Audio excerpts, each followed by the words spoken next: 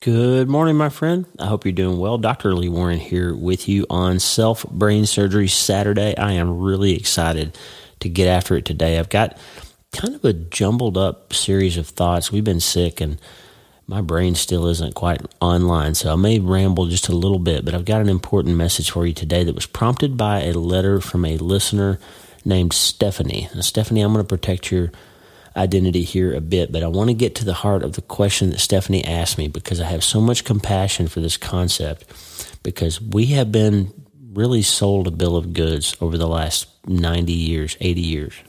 We've been convinced that our genes and our physical brain structure determine most of our lives. We've been convinced by this, by science, by the media, by entertainment, and by almost every other aspect of our society and culture. We have been convinced that we have little to do with the outcome of our lives, and we're mostly just determined by genes that we inherit from our parents.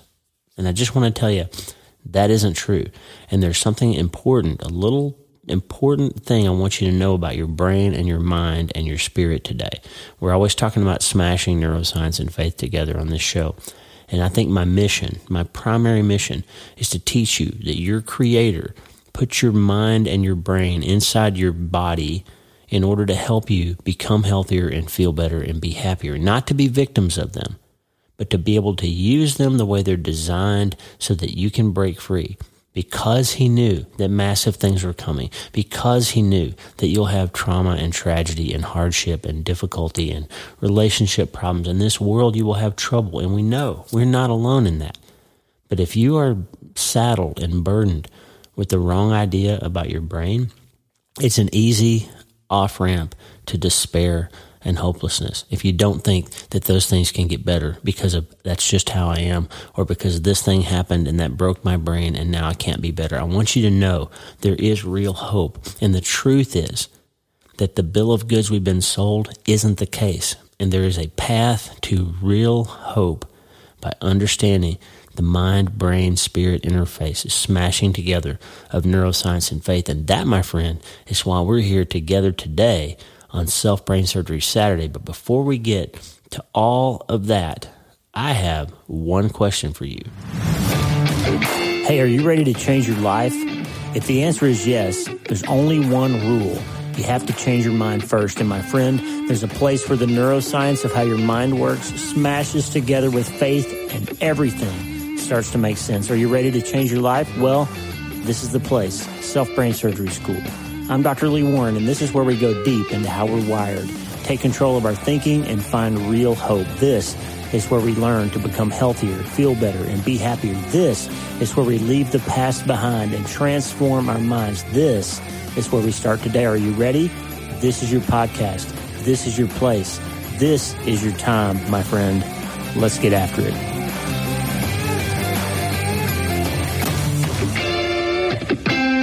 All right, you ready to get after it? Here we go.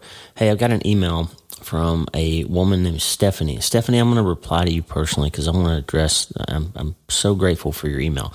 But let me just give you the gist of this, okay? Stephanie says she listens to the show every day, and she wants to put into practice everything that we talk about here. And she's been more aware of her thinking, which is all good stuff. But here's what she said.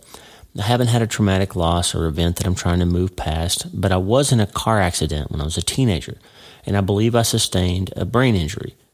And the doctor said I was fine, but looking back, I can see what led now to my 26-year struggle with depression and other brain injuries, brain issues.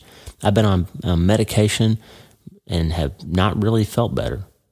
I think my question is, am I just spinning my wheels trying to change my thinking if I have a chemical imbalance? And is a chemical imbalance a real thing? I pray every day for healing and help and joy to be restored. I don't want to use depression as an excuse, and at the same time, I feel like for me trying to change my thinking and get out of these ruts is as though I'm running a race with other athletes while I'm missing a leg. I know you've mentioned depression in your episodes before, so I apologize if I've missed you addressing this issue already. Listen, this is a perfect example, Stephanie. It's a perfect example of the kinds of things that I want to get to here. And in my next book, the Self-Brain Surgery book that we're going to be working on, that I am working on, okay? It's always funny how you spend so long writing a book, and when it finally comes out, Hope is the First Dose is out in the world. I'm promoting it and interviewing about it and talking about it, but I'm already working on what's next. It's like you constantly have the next thing ahead of you. Hope is the First Dose is brand new. It's just a little baby out there in the world, and I'm already working on the next thing. But they flow together, okay? But the next book is all about this issue, like what's going on between brain, mind, spirit, and your life, and how do we smash those things together? Okay, so here's the root of the question. Here's the root of it. If we have a brain injury that creates a problem with our neurotransmitters or neurochemicals, does that mean that we cannot influence that or get better from it by addressing it on the thinking and how our thought life side? Or are we just hopeless? If our brain isn't working properly, then does any of this other stuff matter? And that's really what we've been taught, right? If you don't feel good, you need a medicine. If you have a feeling, you have a diagnosis. And if you have a diagnosis, then other people need to just empathize with you and understand and avoid triggering you and do all these things that your culture is telling us right now. We built this system around feelings. We built the system around diagnoses. We pathologized everything. And there's some value in some of those things, okay? So, but the bottom line is this. From a Christian perspective, we believe that God says he can heal our diseases. We believe that God says that he can make things better for us, right? So that's one part of it. The other part of it is the neuroscience with a capital NS, the academic neuroscience, the media, the public wants us to think that mind is a concept created by brain. That you don't really have a thought life. You don't really even have free will. You just have what your brain does. And that's amazing to me to think that, because the science actually over and over and over again has shown us that is not the case. But we're dealing with dogma, which becomes religion. So don't let anybody tell you that atheists or materialists or hardcore scientists don't have their own religion. They do, and they defend it to the death, okay? And it goes all the way back.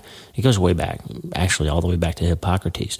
But more recently, in 1962, Francis Crick, who was the co-discoverer with James Watson of DNA and won the Nobel Prize for Physiology and Medicine in 1962, wrote a book called The Astonishing Hypothesis.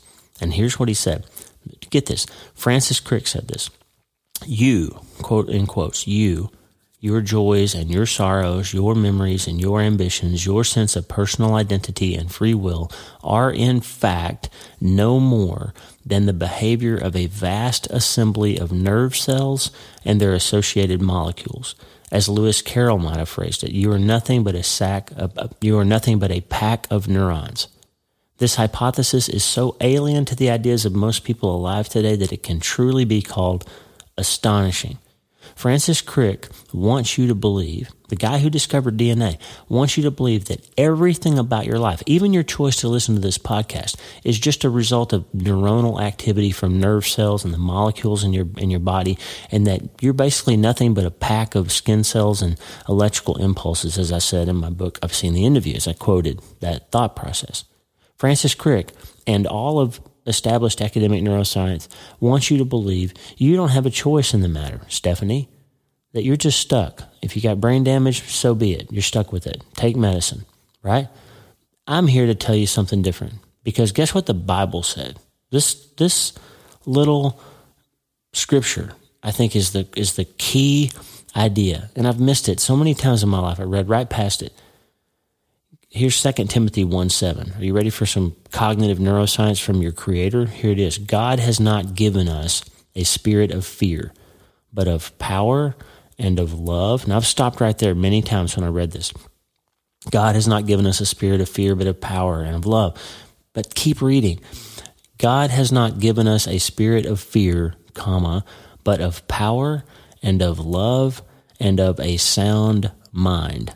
2 Timothy 1:7. God hasn't given us a spirit of fear, but of power and of love and of a sound mind. He didn't say he gave you a sack full of neurons and that determines everything else. He says, I gave you a spirit of a sound mind. The Holy Spirit of God, if you're a believer, is inside you, and he communicates with your mind, and that tells your brain who's boss, okay?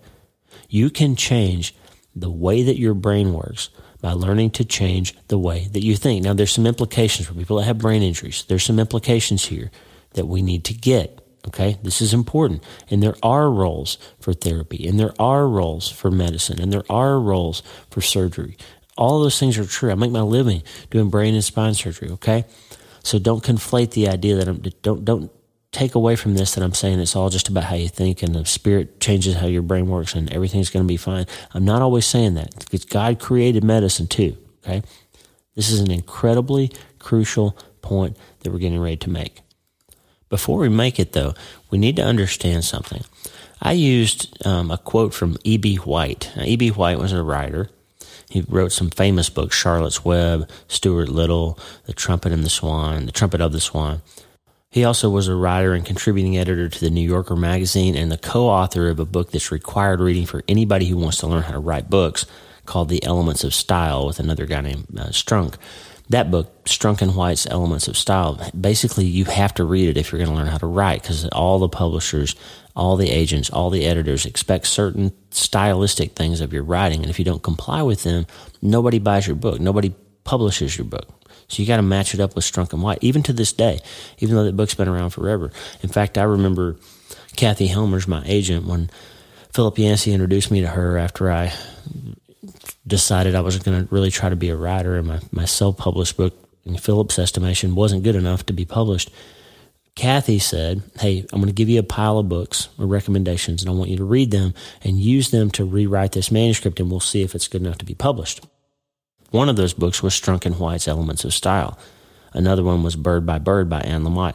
And as an aside, a number of people recently have written in and said, hey, you mention books in almost every episode, and there's so many of them we can't keep up, but please do an episode or make a list somewhere about all the books that you want us to read. I'm going to do that. I'm going to start a recurring, let me ask you if you think it would be valuable. I was thinking about doing a series of episodes once in a while called 3 Things I've Learned from 3 Books I Love. And so each episode would have a conversation about 3 books and one take home from each of those books. And then I would put in the show notes links to where you can buy them and all that stuff, as I always do, by the way. And if you hear me say something about a book, if you go to the notes of that episode, it's always going to be in there. I always put a link to the book. So I do always tell you where they came from. But if you think that would be fun to do episodes about books from time to time, I'd love to do that. I think it would be great. Let me know if that sounds fun to you. Okay. So Strunk and White wrote the Elements of Style that's still used, and E.B. White was this famous author. Okay, he died in 1985, born in 1899, and he wrote Charlotte's Web and all these other great books. But he had a letter. He was famous almost for writing back to fans that wrote to him, and this one guy named Mr. Nadeau wrote him a letter that basically said he was feeling hopeless. It was in 1973. This guy had lost his hope. He lost his spirit. He lost his faith in humanity. And here's what E.B. White said to him. Dear Mr. Nadeau, as long as there is one upright man, as long as there is one compassionate woman, the contagion may spread, and the scene is not desolate. Hope is the thing that is left to us in a bad time. I shall get up Sunday morning and wind the clock as a contribution to order and steadfastness. Hang on to your hat, hang on to your hope, and wind the clock, for tomorrow is another day. Now, obviously, we don't have to wind clocks very often anymore. Our Apple Watches keep on running. Our batteries in our watches keep us from having to wind the clock, so that phrase is old. But his point is, I'm going to get up tomorrow morning, I'm going to wind the clock, and I'm going to get after it no matter how I feel, because there's always a reason to hope. If you read, I've seen the interview, if you had an opportunity to go to a book signing, and if I signed a copy, I almost certainly signed Romans 12:12 when I signed copies of I've Seen the Interview. Romans 12:12 in the Voice translation says, don't forget to rejoice, because hope is always just around the corner. That's why you wind the clock, okay? There's always hope. Now today, Stephanie and everybody else listening to this, I'm going to give you a reason to hope, okay? I brought up that quote about E.B. White, which was amazing because he talks about hope. But I brought it up because in my epigraph to chapter 28 of I've Seen the Interview, I quoted E.B. White when he said this, and it makes the point about how often famous scientists are elevated to some position that's almost godlike. And I'll get back to Francis Crick in a moment. that I just want you to recognize this thing that we do in society. Somebody comes up with a smart idea or writes an important paper that turns out to be important in our understanding of something, some scientific concept, and then we make this switch to where they have a voice of a celebrity in society that gives them the ability to speak into things as if they're true, and everybody just believes them because they're so smart. Here's what E.B. White said. Einstein is loved because he is gentle, respected because he is wise. Relativity being not for most of us, we elevate its author to a position somewhere between Edison, who gave us a tangible gleam, and God, who gave us the difficult dark and the hope of penetrating it. E.B. White said that. He's exactly right. He's saying people can't really even understand what Einstein wrote about in relativity, but they know he's super smart, and so they elevate him to this celebrity position where he's almost like God. So if Einstein says it, it must be true. Now, let me come back to Francis Crick. Crick and Hippocrates and lots of other scientists did something smart, right? He discovered the identity of the nature and characteristics of DNA. Amazing. So now we understand how we inherit our hair color and eye color and bone structure and all those other things that come along with genetics. But we turned it into this religion, right? Where this thing called genetic determinism came along out of this teaching that you're all about your DNA.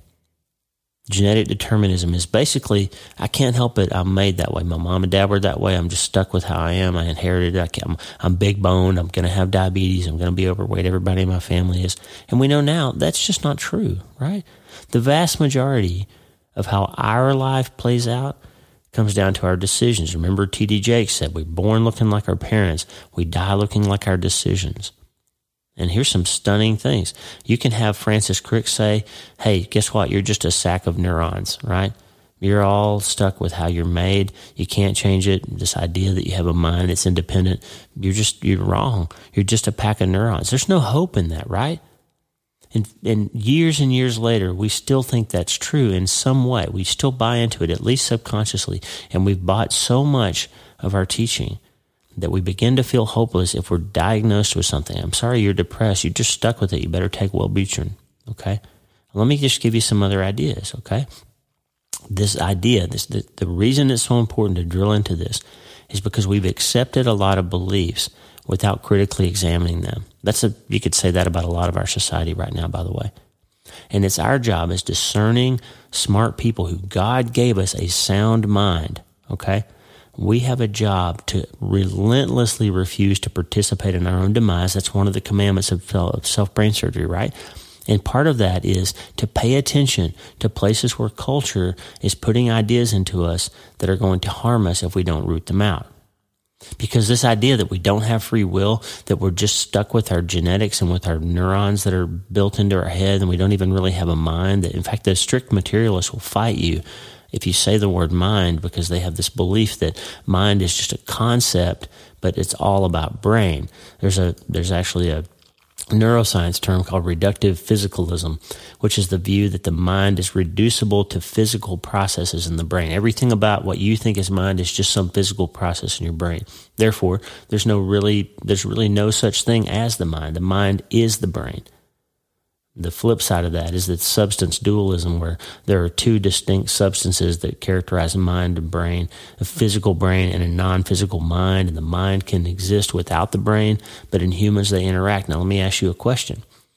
If you listened to yesterday's episode with John Burke about near-death experiences, and I hope you did, how could someone whose mind was created by their brain and whose brain is dead and has no discernible electrical activity, how could they then come back and report on things in a near-death experience?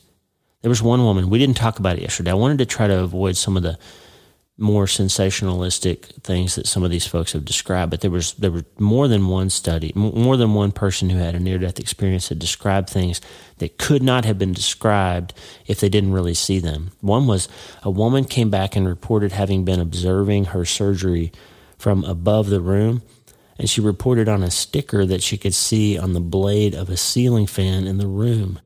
And she said the color of it and some numbers that were written on it. And several witnesses in the room got a ladder and checked that, and the sticker was there, and it said what she said that it said. Okay, so that could not have happened accidentally, and it couldn't have happened if she wasn't actually having this experience. And if her mind was creating her brain, if her brain was creating her mind and her brain was dead clinically, there was no heartbeat, no electrical activity, no pulse, no brainwave activity during that time, then that mind couldn't have been there to observe the thing that she said that she observed, right? So this reductive physicalism idea, I'm just telling you, it's a doctrine that's been taught. It's not a scientific reality. It's a doctrine that's been taught. And your job as a discerning person with a mind of power, a sound mind that God has given you, is to look for those places where you've been hoodwinked, where we've all been sort of hoodwinked, and get them out of our thought processes, because that's the path to freedom, okay? So this reductive physicalism idea came from Francis and people like that. And the whole idea is that we just aren't anything but our brain. We're just stuck with our brain. And I'm just here to tell you on Self-Brain Surgery Saturday, my friend, that just isn't the case. So now let's go to this idea of Francis Crick saying you're just a big sack of neurons.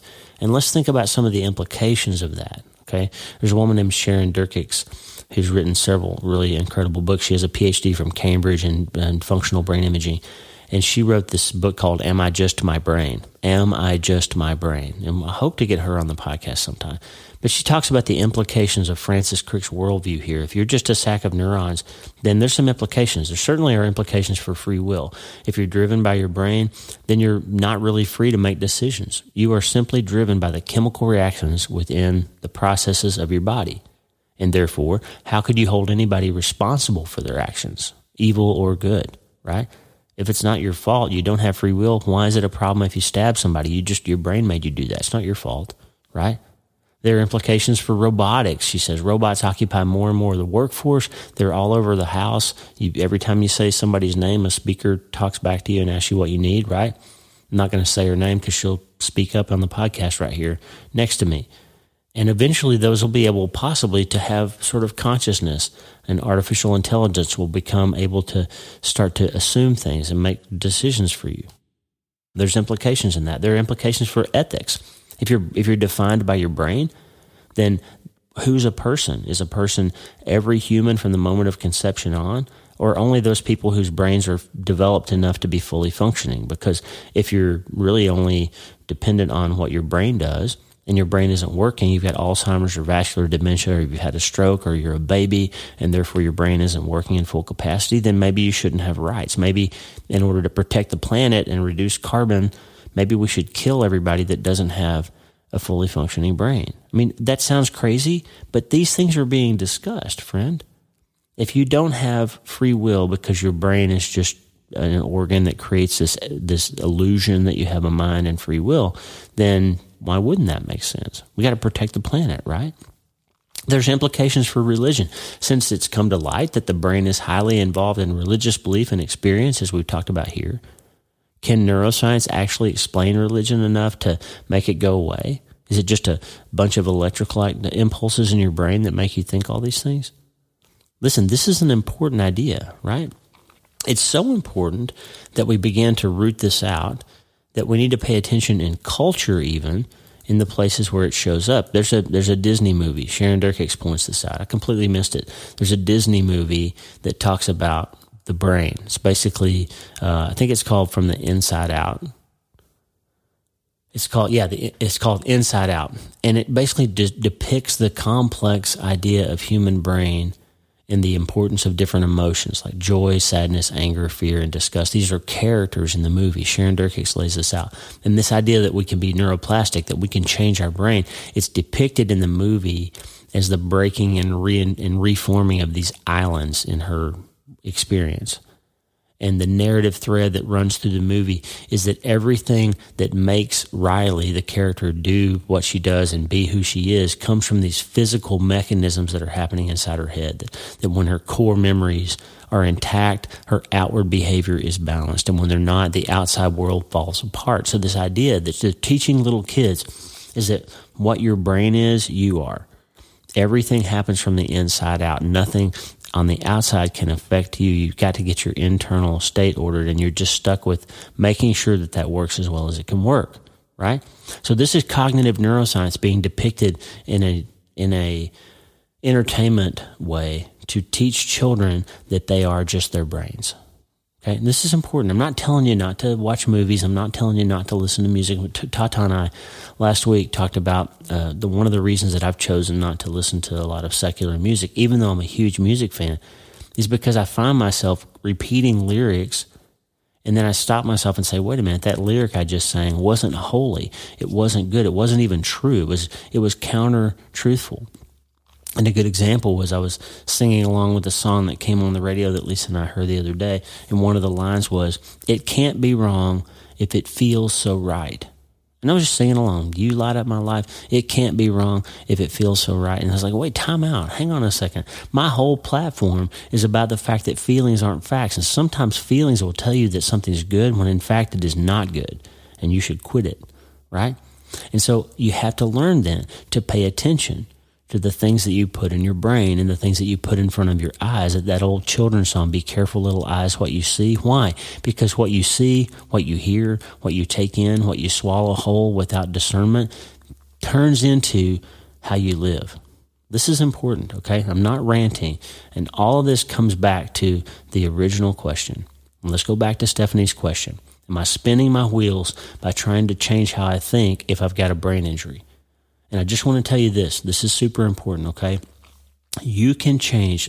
Several studies have shown that up to 95% of mental illness, including depression, anxiety, all of these things, comes highly influenced by our state of mind, the things we think about, the things we talk about, the way that we perceive the things that we're going through. Up to 95% of the symptoms of mental disorder come from thinking disorders.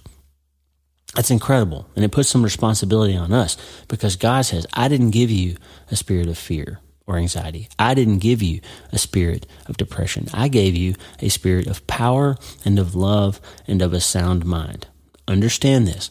I'm not saying that it's wrong to feel symptoms of depression or anxiety. Those are normal, natural things that do happen to all of us. But where we go off the rails is when we begin to think and believe the idea that we're powerless to do anything about them. Okay? Daniel Amen, my good friend, who has led his field of psychiatry in the understanding the importance of functional imaging, has shown, for example, I've gotten several questions recently about ADHD. There are multiple types of brain disorders that come from trauma, the different ways that people hit their heads or different ways that people have brain injuries that create symptoms that are commonly diagnosed as ADHD, but they're all different brain disorders, all different types of brain injury, and they all need to be treated differently. And so if you go to a health practitioner, a therapist, a psychiatrist, a doctor, and you say, hey, I'm feeling kind of depressed, or I'm feeling kind of anxious, or I'm having trouble organizing my thoughts, or my kid can't pay attention in class. And if your words about your symptoms are met with, well, let me give you a prescription to handle those symptoms because you must be depressed, or they must have ADHD, or they must have anxiety disorder. If you get a prescription for a symptom without doing brain imaging to understand what the actual problem is, then effectively you're treating a symptom as if it all comes from the same problem. Even though Daniel has shown with SPECT imaging, for example, and multiple studies have shown with functional brain imaging, functional MRI scanning, that ADHD, for example, is actually not one disorder, but multiple disorders from multiple different types of injuries, from multiple different types of brain regions, and all of them need to be treated differently, sometimes with medication. Daniel has shown that cognitive behavioral therapy and learning to think about your thinking and improving your diet and reducing caffeine and avoiding alcohol and reducing nicotine and other toxins and things like that can actually make a huge difference in almost all types of mental symptoms from any type of disorder. And the whole point of that is just to say this. If you are struggling with some sort of mental symptom, depression, anxiety, ADHD, whatever it might be, okay?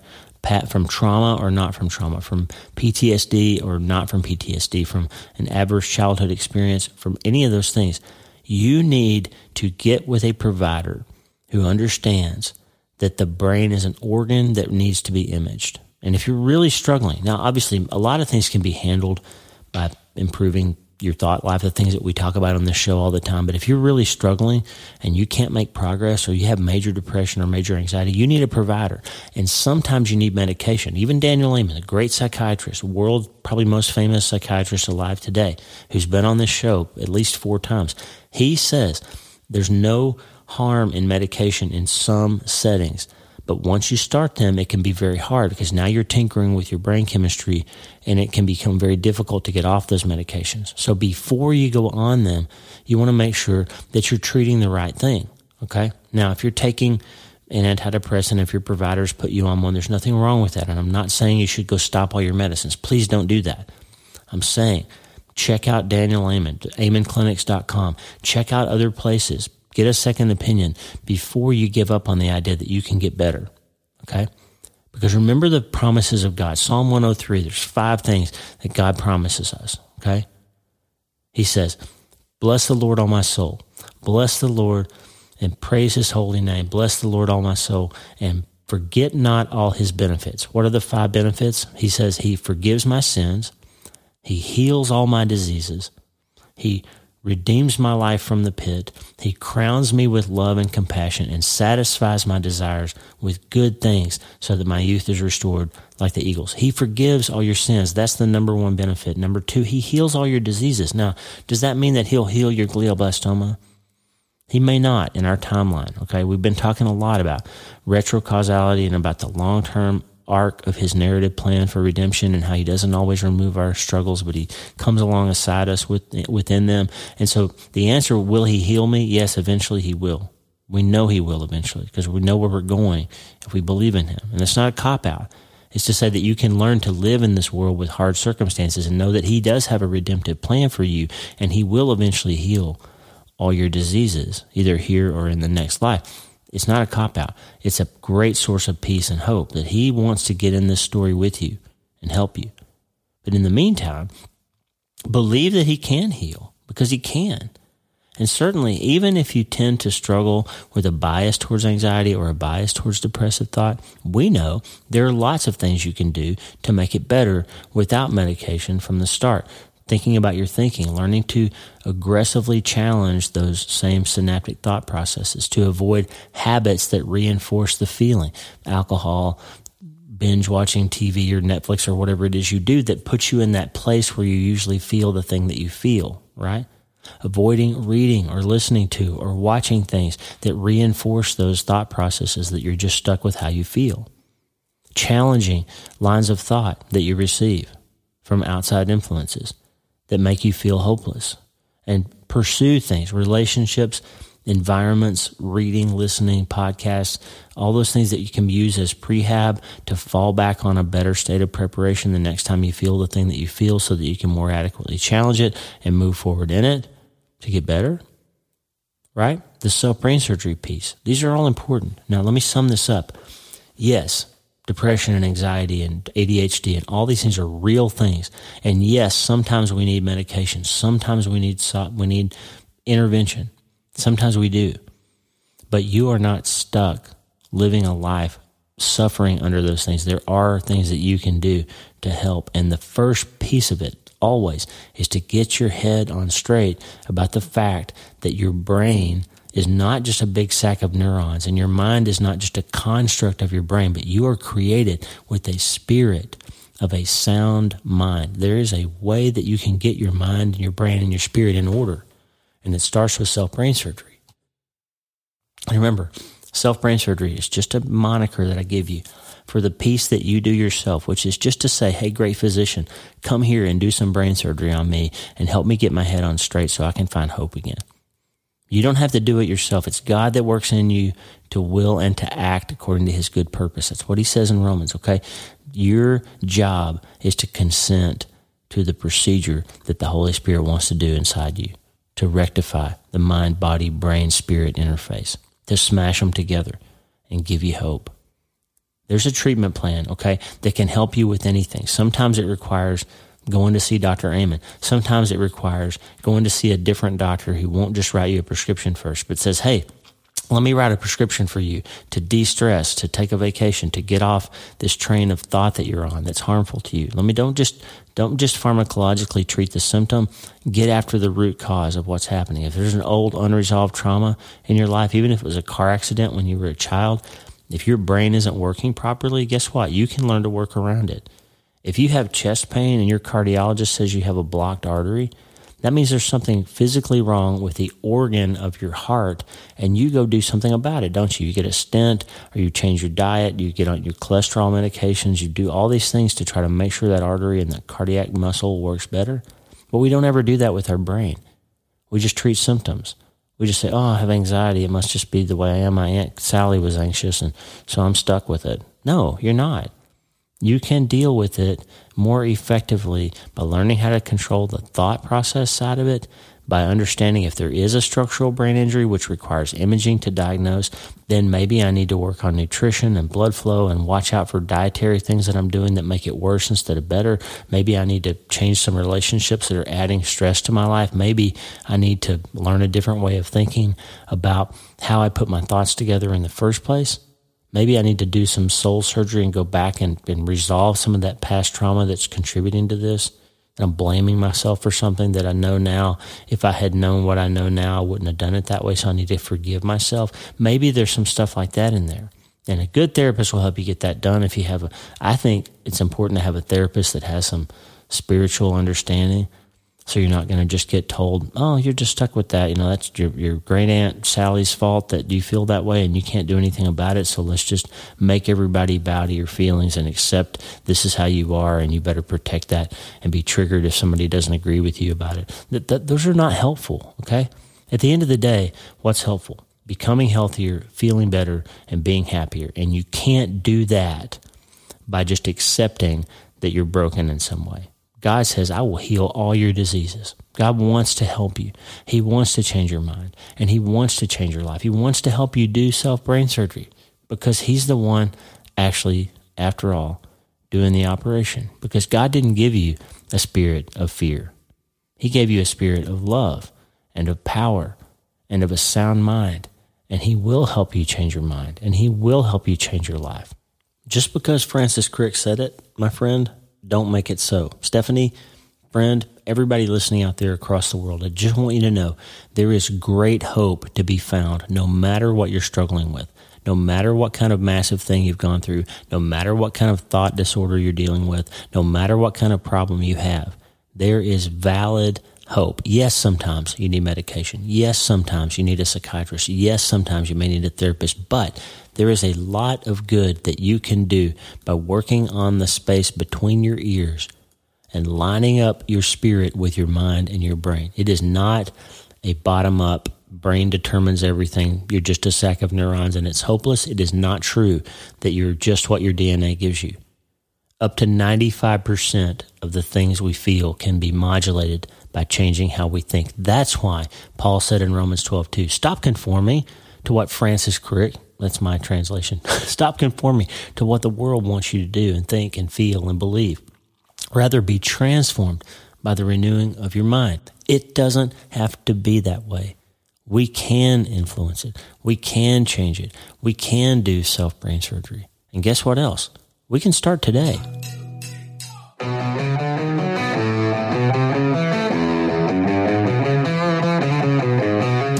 Hey, thanks for listening. The Dr. Lee Warren podcast is brought to you by my brand new book, Hope is the First Dose. It's a treatment plan for recovering from trauma, tragedy, and other massive things. It's available everywhere books are sold, and I narrated the audiobooks. Hey, the theme music for the show is Get Up by my friend Tommy Walker, available for free at TommyWalkerMinistries.org.